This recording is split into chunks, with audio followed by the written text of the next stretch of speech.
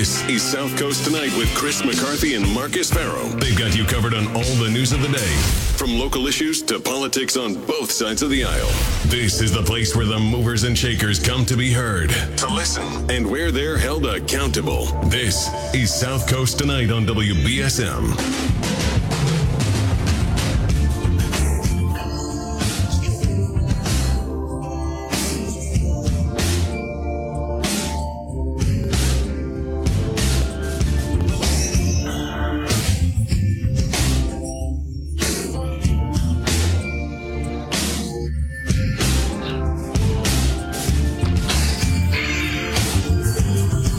Welcome to South Coast Tonight. I'm Marcus. Welcome to South Coast Tonight. I'm Marcus. 508-996-0500 is how you can join me on the program this evening. Chris will be back later in the week. But to start the show, I'm joined by former Mayor of Taunton and current Bristol County Register of Probate, Tom Hoye. Registered Hey, Marcus, Hoye? how are you? Good. How you doing? Not too bad. Not too bad. Survived the big storm. Yeah, right. Me too. So Tom, you were the mayor of Taunton. You had filled a vacancy that was left when Gina DeRossi had left to take a job at the trial court to be the Register of Probate. It is an elected position. You were then formally elected to the position later that year. But Tom, just for people who don't know, what is the role of the Register of Probate in Bristol County? We are essentially, or I am essentially, the clerk of the Family and Probate Court. We are the keeper of the records. Anyone that files in probate and family court would start in my office. We like to say we're the beginning of the process and then we're the end of the process. So, you could be filing for divorce, guardianship, modifications of any of those cases, adoptions. Unfortunately, we deal a lot with restraining orders. Of course. So anything that has to do with estates is another big part of what we do as well. So anything in those areas, if you were going to file with the Family and Probate Court, you would do it in my office, which we have 3 offices, one in Taunton, which is our main office, and we also have full-service registries in New Bedford and, of course, in Fall River as well. Yeah, so, that includes probating wills, right? Where Correct. if someone someone in your family passes and you need to probate a will, and that is in Bristol County, then they'd be filing with you. Can they file in New Bedford and Fall River, or do they have to go to Taunton for that? No, absolutely. Yeah, absolutely. As long as we have a judge sitting in those locations, which Fall River is almost every day. New Bedford is usually 4 days a week. Mm-hmm. We're open, and we're fully servicing the residents of the county. So we're speaking with Tom Hoye. He's the Bristol County Register of Probate. Tom, you were actually my first ever guest because my first guest hosting duty was on Phil's show early in the morning, and I had you on. It was just days before the pandemic hit, so I think maybe our conversation might have been a little different than it had been if it were a week later. How did you guys work through all of that stuff in the pandemic? What changes did you have to make? Well, that's a distinct honor, first of all, Marcus, that I was your first guest. Thank you. But it's been kind of a whirlwind. I don't know what normal is or was anymore. We did a lot of things. We had to adapt and, really, kind of learn quickly on our feet during the pandemic. The trial court isn't an organization that was that is well set up for, or was well set up for Zoom hearings and to do things, over the network. We just weren't. The courthouses don't have Wi-Fi. The programming is old and antiquated, so we kind of had to reinvent ourselves. And I like to think that in Bristol County we certainly did. It was a struggle. We had, at times we were working almost fully remote. We'd have teams of 5 or 6 people in the office trying to process work, while the courthouses were closed. We didn't have the equipment at first to really have people working from home. Thankfully now we do. The trial court has really learned through this process, and I think it's made it a more accessible courthouse. But during the pandemic, it was tough. We were able to, we were one of the first registries in the Commonwealth to set up what's called a virtual registry, which is still going strong today, where our court users could call us or video us, through Zoom. And it would be just like being in the registry. You could have your questions answered. You could, you could receive paperwork that you'd have to fill out. E-filing has become much more prolific as well within the family and probate court. It's been difficult though, because of these increased accesses, through the pandemic, which were necessary. It's really caused us to have to really up our game as far as, staffing.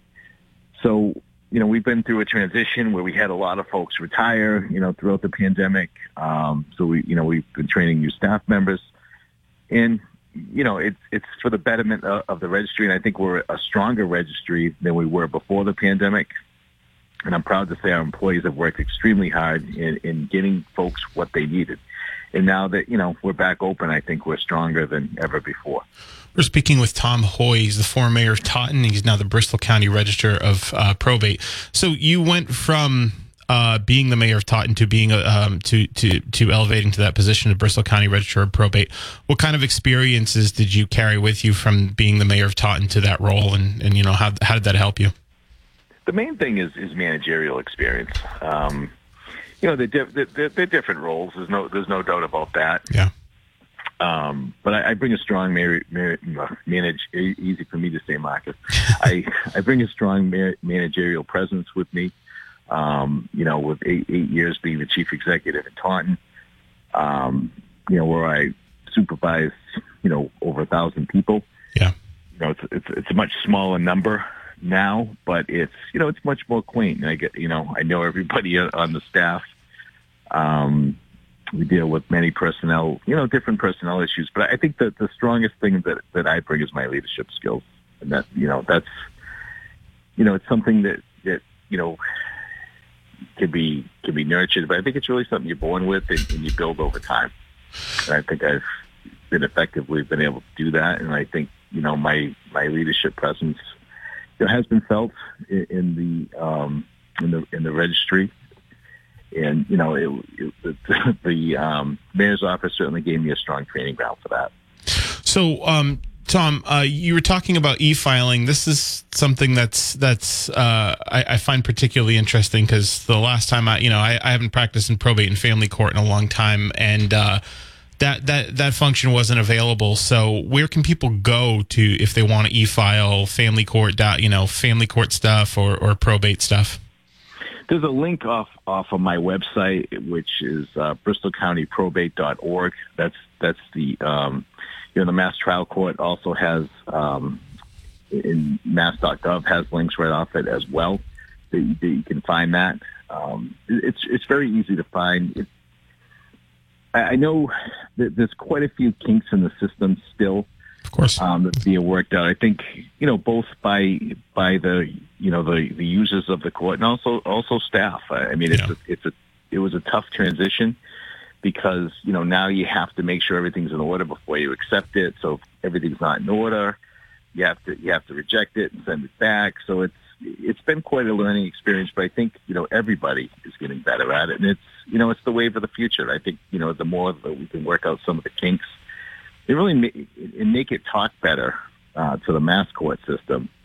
I think that's going to go a long way too. I mean, there's a huge bond bill that the several $1 million that the trial court received to improve their technology, and hopefully we do so, because we greatly need to do so, because mass courts is another old system. A lot of folks, especially in southeastern Massachusetts, that practice in Rhode Island will tell you the system in Rhode Island is 10 times better than what we have here. And that's not usually something, we want to hear here in Massachusetts. So, I think the trial court hierarchy knows that, we have to up our game, and we have to make that investment in infrastructure that I think we've, kind of failed to make over the last decade. So the time is now to do that. It's going to make it better for not only court staff, but more importantly, court users. That's interesting. Yeah, mass courts is a fairly dated system for sure. As someone who has used mass courts in the past. So, Tom, is there a timeline for when I know this money's appropriated and then implemented to rebuild this digital infrastructure? I'm hopeful in the next year or two we're going to see some movement. We keep hearing, about the money that was allocated. So now it's time to see, to put that our court leaders put that to use. We really need it, and I don't think you're going to find, an attorney or a court user or an employee that's going to really tell you differently that the systems need to be improved.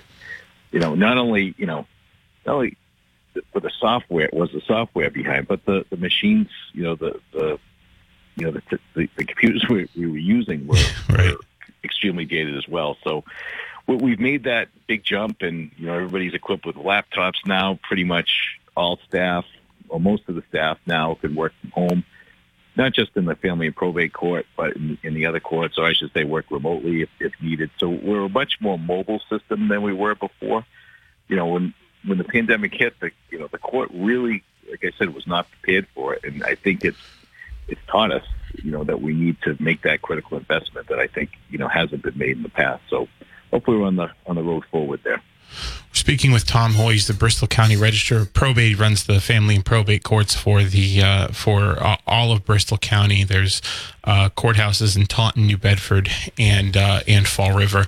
So is the attorney window still there in Taunton? Because that was one of the things I've been to in my heyday. I've been to practice at a few probate courts, and some of them were less friendly to others than attorneys. Like one of them, I'm like, "Hey, I'm a lawyer," and they're like, "Yeah, that's nice. Pick a number." And no, we've made sure that we've maintained those windows. It's important because typically, lawyers come in, their motions are prepared. Everything's well prepared. So if we can take those filings in quicker, it gives us, it gives the staff more time to work with those folks that don't come in with attorneys that need a little bit more attention and should get that attention. We try to give everybody that walks into the family. We want to make sure everything's welcome, everyone's welcome, and that our customer service is paramount. And it's a tough place because people, they're not coming in there usually because, besides adoptions, folks aren't coming to the family and probate court because they're having a great day usually. Yeah. No one wants to come in and say, "Hey, I'm here to file a divorce." Yeah, right. Those aren't things that people really want to do. And, or someone, hasn't been paid child support in, several months, or in some cases a year, or several years sometimes. And people, it can be an intimidating system. So we try to be a friendly face and try to help people as much as we possibly can within what we're able to do. So we're speaking with Tom Hoye. He's the Bristol County Register of Probate. He runs the probate and family courts here in Bristol County. So Tom, one of the programs I think that's always been in these probate and family court systems has been the Lawyer of the Day program. Has that been still available after the pandemic and all of that? And if so, when can people sort of access that service? It is. It's probably 90% done by Zoom now. Okay. The attorneys find it easier because they can sit in their office and not have to come down and, maybe people show up, maybe they don't. But it's an extremely popular program. and that, again, can be found on our website at bristolcountyprobate.org. And you can find the dates and times available for that. We're always looking for volunteers. So, Marcus, we'd love to have you. I'm not as well versed in that law as I used to be. So, but maybe. No, we're always looking for attorneys in Bristol County to volunteer for this very, very much needed and appreciated program. So, if anybody's listening, if you'd like to volunteer, just give us a shout. Yeah, because it's basically it's free guidance that's offered by an attorney who's I guess on Zoom now for the day that that people can ask questions to, and it's helpful because I don't want to say the majority of people there are pro se, which means they don't have an attorney, but it's probably a good number of them that have to go to that have to do their business at the family and probate court without a lawyer. Oh yeah, I mean the majority of our court users are pro se. And as I mentioned earlier, it can be a daunting process. Sometimes I even say, why all this paperwork? But this is what the executive office, has wanted. And, one thing with, our Chief Justice, John Casey, is really trying to make these courts all kind of look alike. So, what's happening in Bristol County should be happening in Plymouth County, should be happening in Norfolk County. But unfortunately, that's not always the case. So I know, attorneys and pro se litigants alike get frustrated because something that may happen in Bristol County may not happen in Essex County, for instance, and they're trying to centralize everything. So hopefully, that comes on board as well to make us, a stronger court statewide. Well, so you talked about the Chief Justice. Every courthouse or every court system typically does have a Chief Justice. What's sort of the role of the Chief Justice, and how do you guys work together to make those services better for people who have business in front of the court? Well, I think Chief Casey's done a good job, and his role is he oversees the probate and family court for the entire state. So, each county has a presiding first justice. Right. In our court, we have presiding Judge Catherine Field, who's excellent. So Chief Casey oversees all the presiding justices as well as all the registers. So he's the buck stops with him. And I think he's done a good job at trying to get everybody rowing in the same direction. Hasn't been easy for him either. He came on a little bit before I did, but he was greeted with a pandemic as well. So he's done a great job. He's originally from Attleboro. He knows Bristol County very, very well as he practiced here, and I believe he sat in Norfolk County. When he was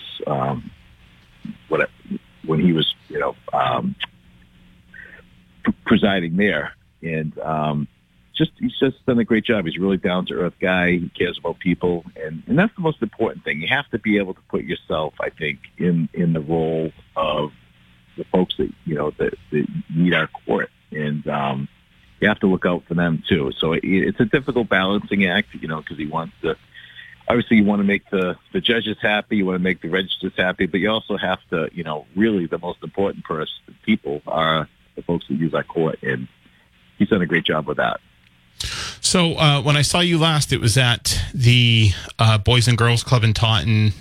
Governor Healey and Lieutenant Governor Driscoll were visiting as part of a pre-inaugural event there, participating in a food and school supplies drive. And what are some of the things? Have you had any conversations with them? I know you probably know Mayor Driscoll, Lieutenant Governor Driscoll, well from the Massachusetts Association of Mayors and all that. Have you had any conversations with them about how to better improve the court system, and what are you sort of looking forward to with their leadership?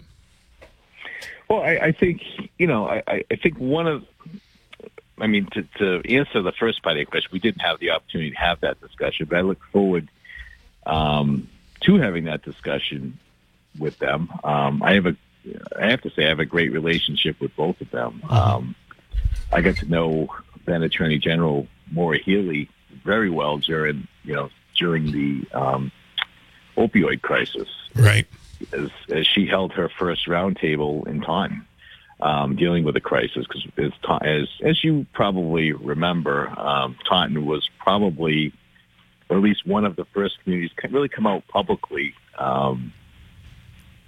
against the opioid crisis. We had had a string of deaths over it was about a 3 or 4 week period. We had about 20 overdose deaths in Taunton. So, my God. Much to is back in 2014, and much to, I had a lot of critics, that were kind of giving me a hard time about holding. I was one of the first to have an open community forum because nobody really knew what to do. There was, people say, we have to, say no to drugs and stop drugs, but how do you make that happen? Right. And I think it was a scary period of time for all of us. And I was one of the first mayors to speak publicly against it, or at least asking for help. So I get people were very critical because people were like, well, so they're going to think Taunton's a drug haven. I'm like, every place could be a drug haven now. I mean, this isn't a drug that discriminates. There's people of all race, creeds, color, socioeconomic value. It didn't matter. So I was very involved with that, and I got to know, and I was on her Project Best committee, when she announced her lawsuit against Big Pharma. I was one of her speakers, so I know her pretty well. I think she's going to do. I think she's going to do a great job. I think she has the energy. I think she has the passion, and I think she has the support behind her to continue to move Massachusetts forward. I think Charlie Baker and Karen Polito did a great job. I think they had to lead under very trying circumstances. Mm-hmm. I think they, got a lot of criticism at times during the COVID epidemic.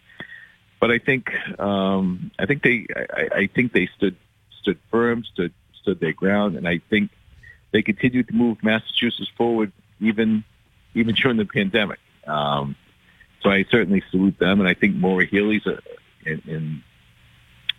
is the right person to lead the state going forward. So I'm happy that she's there, and I'm excited to see what she's going to bring to the table. We're speaking with Bristol County Register of Probate and former mayor of Taunton, Tom Hoye. So we talked about, the Lawyer of the Day program. We talked about the e-filing program that you guys have, and the hopefully soon to be revamping of the digital infrastructure of the trial court system in general. Is there anything else that we haven't covered that you'd like to highlight? Just that we've really, especially down in New Bedford, the executive office at one point really wanted to close the probate and family court down there, but it was through our lobbying, my lobbying, and some of the state reps in the area, the peonies were very much involved in it, and the Bristol County Bar Association. So through everyone's efforts, the building is still open. It's still there, and it's there to stay. So I'm very happy about that. It certainly gives the folks of New Bedford, many who don't have transportation. Now they don't have to come to Taunton or go to Fall River to do their business, and I'm proud of that. And it's a pretty centralized location too. It's downtown, right on I believe it's South 2nd Street, but it's right near the Dunkin' Donuts downtown. It's an old building, but it certainly serves its purpose, and we're glad to be there. Absolutely. So, Bristol County Register of Probate, Tom Hoye, I thank you so much for joining me this evening. I look forward to having more conversations with you going forward as some of these exciting new developments start to progress. Absolutely. Go Bucks tonight. Are we with the Bucks tonight, Marcus? Of course. Yeah, of course we're with the Bucks tonight. Take care. You too, Tom. Thanks. That was Bristol County Register of Probate and Mayor of Taunton, Tom Hoye. A lot of exciting stuff. I met Tom when he was the mayor. I think he was the mayor of Taunton at the time, and he'd soon to been appointed to the vacancy in the Registry of Probate by Charlie Baker. doing a lot of great work there. Something I'm interested in, obviously, as someone who's practiced in that system and other court systems throughout the Commonwealth. And I think it's really important information for a lot of people because everybody, unfortunately, a lot of people do have family law disputes, and but everybody has a relative who passes, and there's always something to, there's typically a will that needs to be probated, or even if it's intestate, there might be some procedures you have to go. Intestate meaning the person dies without a will. There's some procedures that you may have to go through to make sure that the estate is divided up legally and equitably and all of that. So appreciate Register Hoye coming on and sharing the news that's happening over there. All right, I'm going to take a break. 508-996-0500 is how you can join me. Open phone lines the rest of the evening. Obviously, we're going to cover Mayor Mitchell's comments later in the show on the Morad pay raises. He thinks that they should be he thinks they should be amended again, and we'll play some audio from what he had said on WPRI over the weekend because it is going to be important in the local conversation about that. And we'll also take your calls on whatever topic you'd like to cover. So 508-996-0500 is how you can join me this evening. Also taking messages on the WBSM app chat. This is South Coast Night. I'm Marcus. I see a call. I see some calls on the line. I'm going to take a quick break, and I'll get to your calls when we get back. 1420 WB. Good evening. You're live. Good evening, Chris and Marcus. First of all, Happy New Year to you, gentlemen. Happy New Year. It's just me tonight. Chris will be back later in the week. Oh, okay. Well, you're always so gracious on your program, and I appreciate that. Thanks. I'd like to bring up a topic that has bothered me since Governor Healey took office, and maybe you can reassure me on this, but it's making me a little bit nervous. First of all, she is a very smart woman. I just got done reading Empire of Pain by Patrick Keefe, which dealt with the Sackler dynasty and the opiates, how they marketed that. Yeah. She was very tenacious. She was. In bringing them to court for different things. She was really, she was on this. And she secured some judgments for New Bedford, Taunton, Fall River. She secured some money from them as well for cities and towns in the Commonwealth. She did. When I read the chapter about her, it's impressive. But on another note, I am concerned about her administrative order with the climate change. This is from the website. Okay. The climate crisis is the greatest challenge. There's an enormous opportunity. I'm filing the executive order today on the first day because we have no time to delay. And it's essential that we begin coordinating our climate policy. Honestly, Marcus, this is frightening me because are we gonna be like in the dark? We are in a cold environment. I would like our electric costs to be down. I would like her to address the cost of energy in our state. Okay, first of all, I would like that addressed. More than I'm afraid that they might go into all the towns like Dartmouth is dealing with and Westport with this Title V, forcing some unrealistic things to happen. Mm-hmm. So it scares me. It really scares me. I think we had bigger issues in the state to deal with, and probably I would go with the cost of energy for our basic utilities. I would like your comments, and if you could reassure me about this bill, because I'm going to go for a patent for the footmobile, because we might be using Freddie Flintstone cars in the future.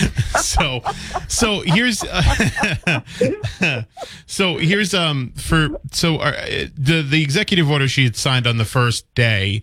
It was the very first thing she announced when she got sworn in as governor, which was creating an office of climate resilience, right? And then appointing a cabinet-level position of climate chief, which is the first of its kind in the Commonwealth. In terms of energy costs, in the nation, in the nation, right? In the nation. Yeah. In terms of so here's my thing. I don't think that the conversation around climate resiliency or climate action and economic development or energy costs are mutually exclusive. I think they're actually necessary to move forward. We're seeing a lot of money being put into offshore wind here, and a lot of that has to do with creating alternative sources of energy like electricity to eventually keep the cost down. In the immediate future, I can't really speak to what Governor Healey's going to do for that because I don't think she's been entirely clear on it. What I would say is one of the things I remember she did when she was Attorney General was when the Trump tax cuts had went into law, Eversource had obviously stood to make a great deal of money. The utility companies had stood to make a great deal of money from the Trump tax cut law. And she had basically enforced, and it was upheld in court, a mechanism in which they would have to use some of the money that they had saved from the Trump tax cut law to lower energy costs for consumers in the Commonwealth. Now, it's probably ameliorating or making better what is already a pretty bad situation. But I think Maura Healey is probably, because she's just maybe a little bit more progressive than Charlie Baker was on climate action. Charlie Baker was pretty good on climate action. So I think she's going to govern more from the center than people think she might. So, in terms of her energy policy, we're going to have to wait and see. But I do think that the conversations around, making things more sustainable and maintaining lower energy costs, I think those things are actually necessary to move forward. Because obviously the cost of oil, the cost of oil and all of that is going up, and that's one of the big reasons why the energy is going up. So if we're able to if we're able to find alternative sources of energy, I think that would be better for us going forward. But I can't point to a specific thing right now because one of the criticisms of Maura Healey's campaign and even her early days of governing is that she hasn't been heavy on details, and she still hasn't yet. So what we can do is, we can try to have conversations with Governor Healey and Lieutenant Governor Driscoll and see, what exactly they're going to do to lower energy costs. And then, I can bring that to the program. That's the best I can offer at this juncture. I would love that, Marcus, because some things sound good, but when it gets down to the nitty gritty, it's impossible. And I just feel I don't want us to be another California, because I don't want electric cars running out of energy. You're stuck on the road and that kind of thing. We're a rather congested area. We do have winters here and whatnot. So I would appreciate that. I think the primary difference between California, I'm sorry to jump in, but I think the primary difference between a state like what California's doing when they say we're going to have all EVs by 2035. California's a very big state. And they're quite literally one of the largest economies in the world. So they're in a position where they have market demand and they can actually drive the market. I don't know if Massachusetts is in as unique of a position, but I think that any conversation that they're going to have regarding mandating electrical vehicles or switching to more like, the stupid gas stove argument that Republicans have been having for the last week or so. I think any conversation about that is going to necessarily include some government subsidy or some government intervention to make those costs workable for everyday Americans. I don't think they can leave people out on a lurch like that. Okay. In the meantime, I'll be working on my footmobile. Okay. And, just designing it. Hamster wheel. Yeah. Yeah. Thank you. No problem. You so much. Thanks for the call. I appreciate it. All right. 508-996-0500 is how you can get the program. Healey had come down for a climate roundtable actually last week. We talked about that quite a bit. We got some interest from the audience on it as well. The cost of energy is going up. That part of that has to do with the cost of oil and natural gas going up as well. It's a finite resource that we need to necessarily start moving away from in order to have a more economically sustainable energy policy. So We'll see. Again, I haven't gotten too many specifics on that, but what I'll do later is see if, to the extent that I can, do a deeper dive into Healey's expressed energy policies, and see if we can come up with sort of an indication on which way they want to go. And we're very nascent, very early in her tenure, so we'll see. All right, I got to take this break. I see some other calls on the line. I'm gonna take this break, and I'll be right back. This is South Coast Tonight with Marcus Farrow. Chris will be back later in the week. Listen to us live anywhere in the world on the WBSM app. You wash your hands. One's on the left, the other on the right. But they're both ready to call it right down the middle. More of Marcus and Chris on South Coast Tonight here on WBSM. So, welcome back to South Coast Tonight. I'm Marcus. 508-996-0500 is again the program. Yeah, one of the things I think Governor Healey, when she was Attorney General, was on is, accountability against the energy companies, the utility companies that provide the energy for us down here in the South Coast and in the Commonwealth. Again, I talked about how she had basically used her office to try to make them apply their profits to more cost-sharing measures. There's still a lot that needs to be done, but I think she's been pretty conscious of that so far. 508-996-0500. Good evening. Hello? Hey. Hey. Do you know what Barry Richards said that Maura Healey drove here the other day for that climate talk with the green energy?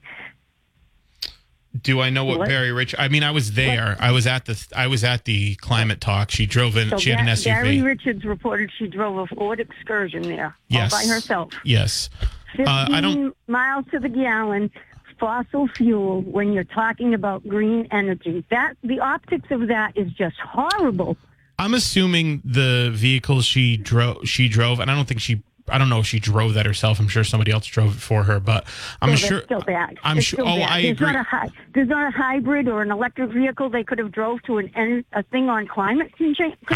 I totally agree with you. I think that she just got sworn in, so any changes to the vehicles that are issued to detail the governor are probably something that she didn't have control over at that Democrat time. That talks about that. Look at John Kerry when he went to get his award from down in Antarctica. He drove his own private plane.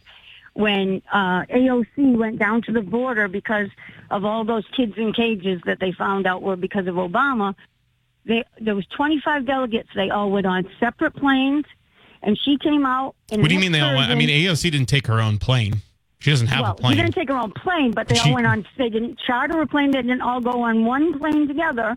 They all took planes. That doesn't really make a lot of sense. I don't see how, if they're getting on passenger planes that are flying to Texas, I don't see how that is in any way contradictory to what they were. You don't think they could carpool back and forth to the airport or whatever? Because she was in like an excursion with a driver with the air blasting in August. It's 125 degrees down in Texas. I think members of Congress are probably on their own very different and busy schedules. But I will say this. One of the conversations around... like I said, I just think the optics of these things look really, really bad when people are talking about... But that's... Right. But here's the thing. I think first of all, I think like 75% of carbon emissions come from like the Fortune 500 companies. So like AOC, like Maura Healey Maura Healey probably should electrify that car, that fleets that she has. It's probably something I'd bet she wants to do, considering she does want to move to electrical transportation. But she can't really do it like the first day she's governor, probably get a new car. There's a whole system of appropriations that need to go through for that. You could have driven to something like that without showing up in a big excursion. Yeah, again, I think a lot of that's talking points. Like a lot of that is not like a lot of that is really just like it sounds good as a talking point, but in terms of like the systemic change to make the environment better, Maura Healey driving an excursion isn't going to make things appreciably worse. But that's the thing. That if you say that about everyone, then nothing gets done.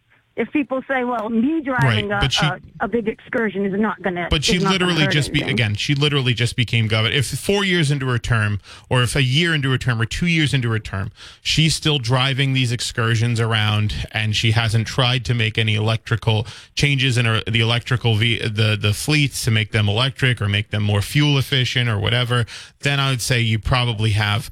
I'd say that's probably a better point than it is when she just became the governor. But part of that is probably a lot of that has to do with she's the governor. She gets a state police detail, right, to protect her because she's the top chief executive of the Commonwealth. A lot of the state police vehicles are hybrids.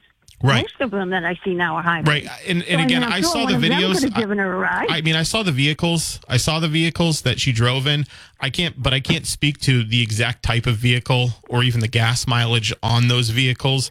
I don't know if they were hybrids or not. But again, those are probably Charlie Baker's vehicles. She might be looking to change that. I don't know, but she just became governor a week ago. Hey, listen, I got to take this break, but I do appreciate your call. Thank you. Okay, thanks. 14 evening. Hi. Hey. How are you? Good. I just want to say something to the woman that just called. I have, two things to say. First of all, what difference would it make if she came in an electric vehicle? They still have to make the energy, and they use coal and gas to do it. And my second point is, how are they going to get rid of all these batteries? They have no idea what they're going to do with all these batteries once they've reached the end of their lives. It's a big problem for the electric vehicle industry. Can you agree?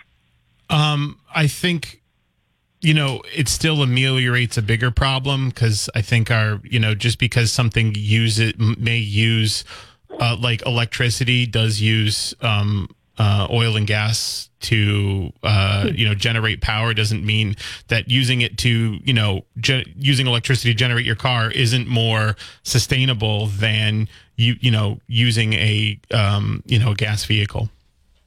I don't agree. They're still pumping the same. And then how about the batteries? What are they going to do with the batteries? They don't know what they're going to do with all these batteries. Yeah, I still finding a way to dispose of the batteries is still, again, probably preferable than some of the mishaps we've seen in BP oil spill, what's happening, the pipeline, the